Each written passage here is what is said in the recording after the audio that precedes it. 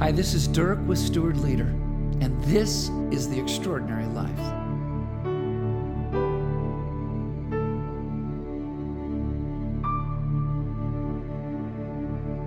As I entered the post office last week, I was greeted by the uncontrollable shrieking and screaming of a small child. I, of course, tried not to even look in the direction of the shrieking. But then I heard, "Honey, it's all right. I'm a mom and a grandma. I have mastered these kinds of situations years ago. Here, give me the package you want to send, and I'll put it all together for you, and then you can send it." Well, the shrieker quieted down as his mom was able to get a hold of him, look him in the eye, smile at him, and give him the attention that he needed. But this amazing friend, mom, grandma person put the package together and told the young mother that she would take it to the counter and pay for the shipping. "It's the least I can do for you. Have a great day and enjoy your wonderful little boy." I was blown away. In fact, I even tried to ask if there was anything I could do, to which the mom, grandma person said, "Oh, well, thank you, but we've got this." Stepping in to serve when it's not expected, but it is so badly needed, that is an amazing concept. The Apostle Peter writes about these kinds of opportunities.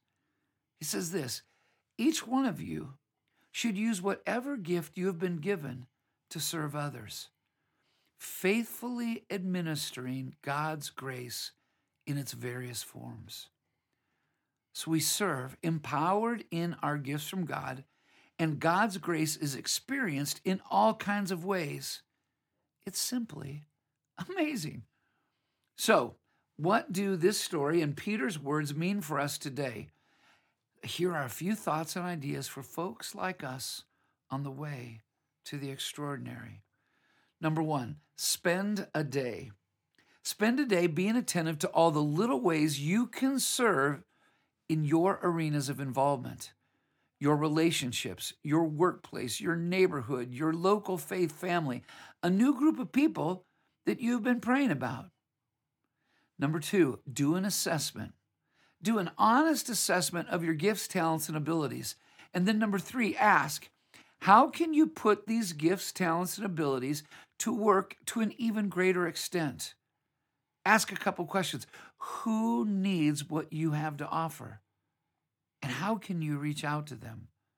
Number four, recognize that your service is an act that ignites the experience of God's grace into the lives of others and into your own life. Number five, thank God for the adventure of giving your life to serve others. And number six, thank God again for the opportunities to serve, to make a difference, and to meet people's needs right where they are and right where you are. You see, the extraordinary life is a life of adventurous service in which we are given the opportunities to meet people's needs and bring the grace of God into the world in tangible and palpable ways. Adventurous service is an exhilarating part of God's great adventure for our lives.